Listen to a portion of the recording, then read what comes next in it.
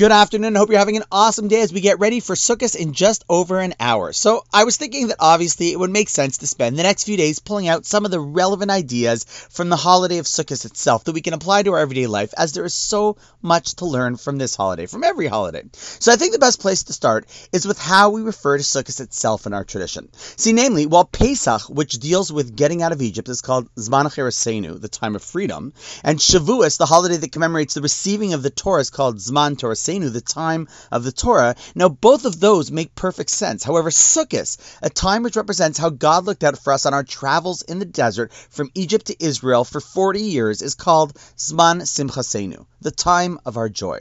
Now, what's that all about? In fact, if I said you were going to travel in the desert for 40 years, I don't know if simcha is the first emotion that would come to mind. Joy? Not really. So one of the reasons given, which has profound psychological depth to it, goes as follows.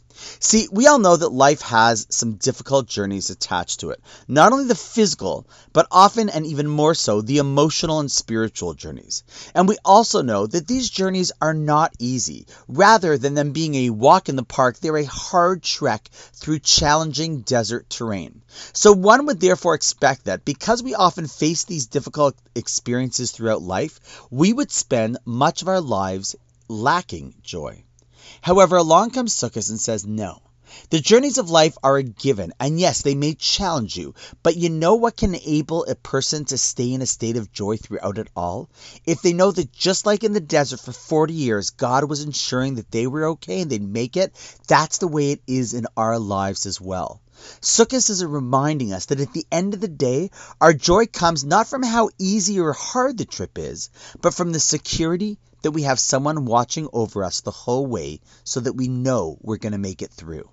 After all, come on, Chevra, look at the journey of the Jewish people for the past 3,000 years. There's no way we should still be around, were it not for a little divine and often hidden surveillance on us from above. And on that note, wishing you an awesome Sukkot, Chag Sameach, a holiday of joy, and I'll actually see you in the next podcast in a couple of minutes.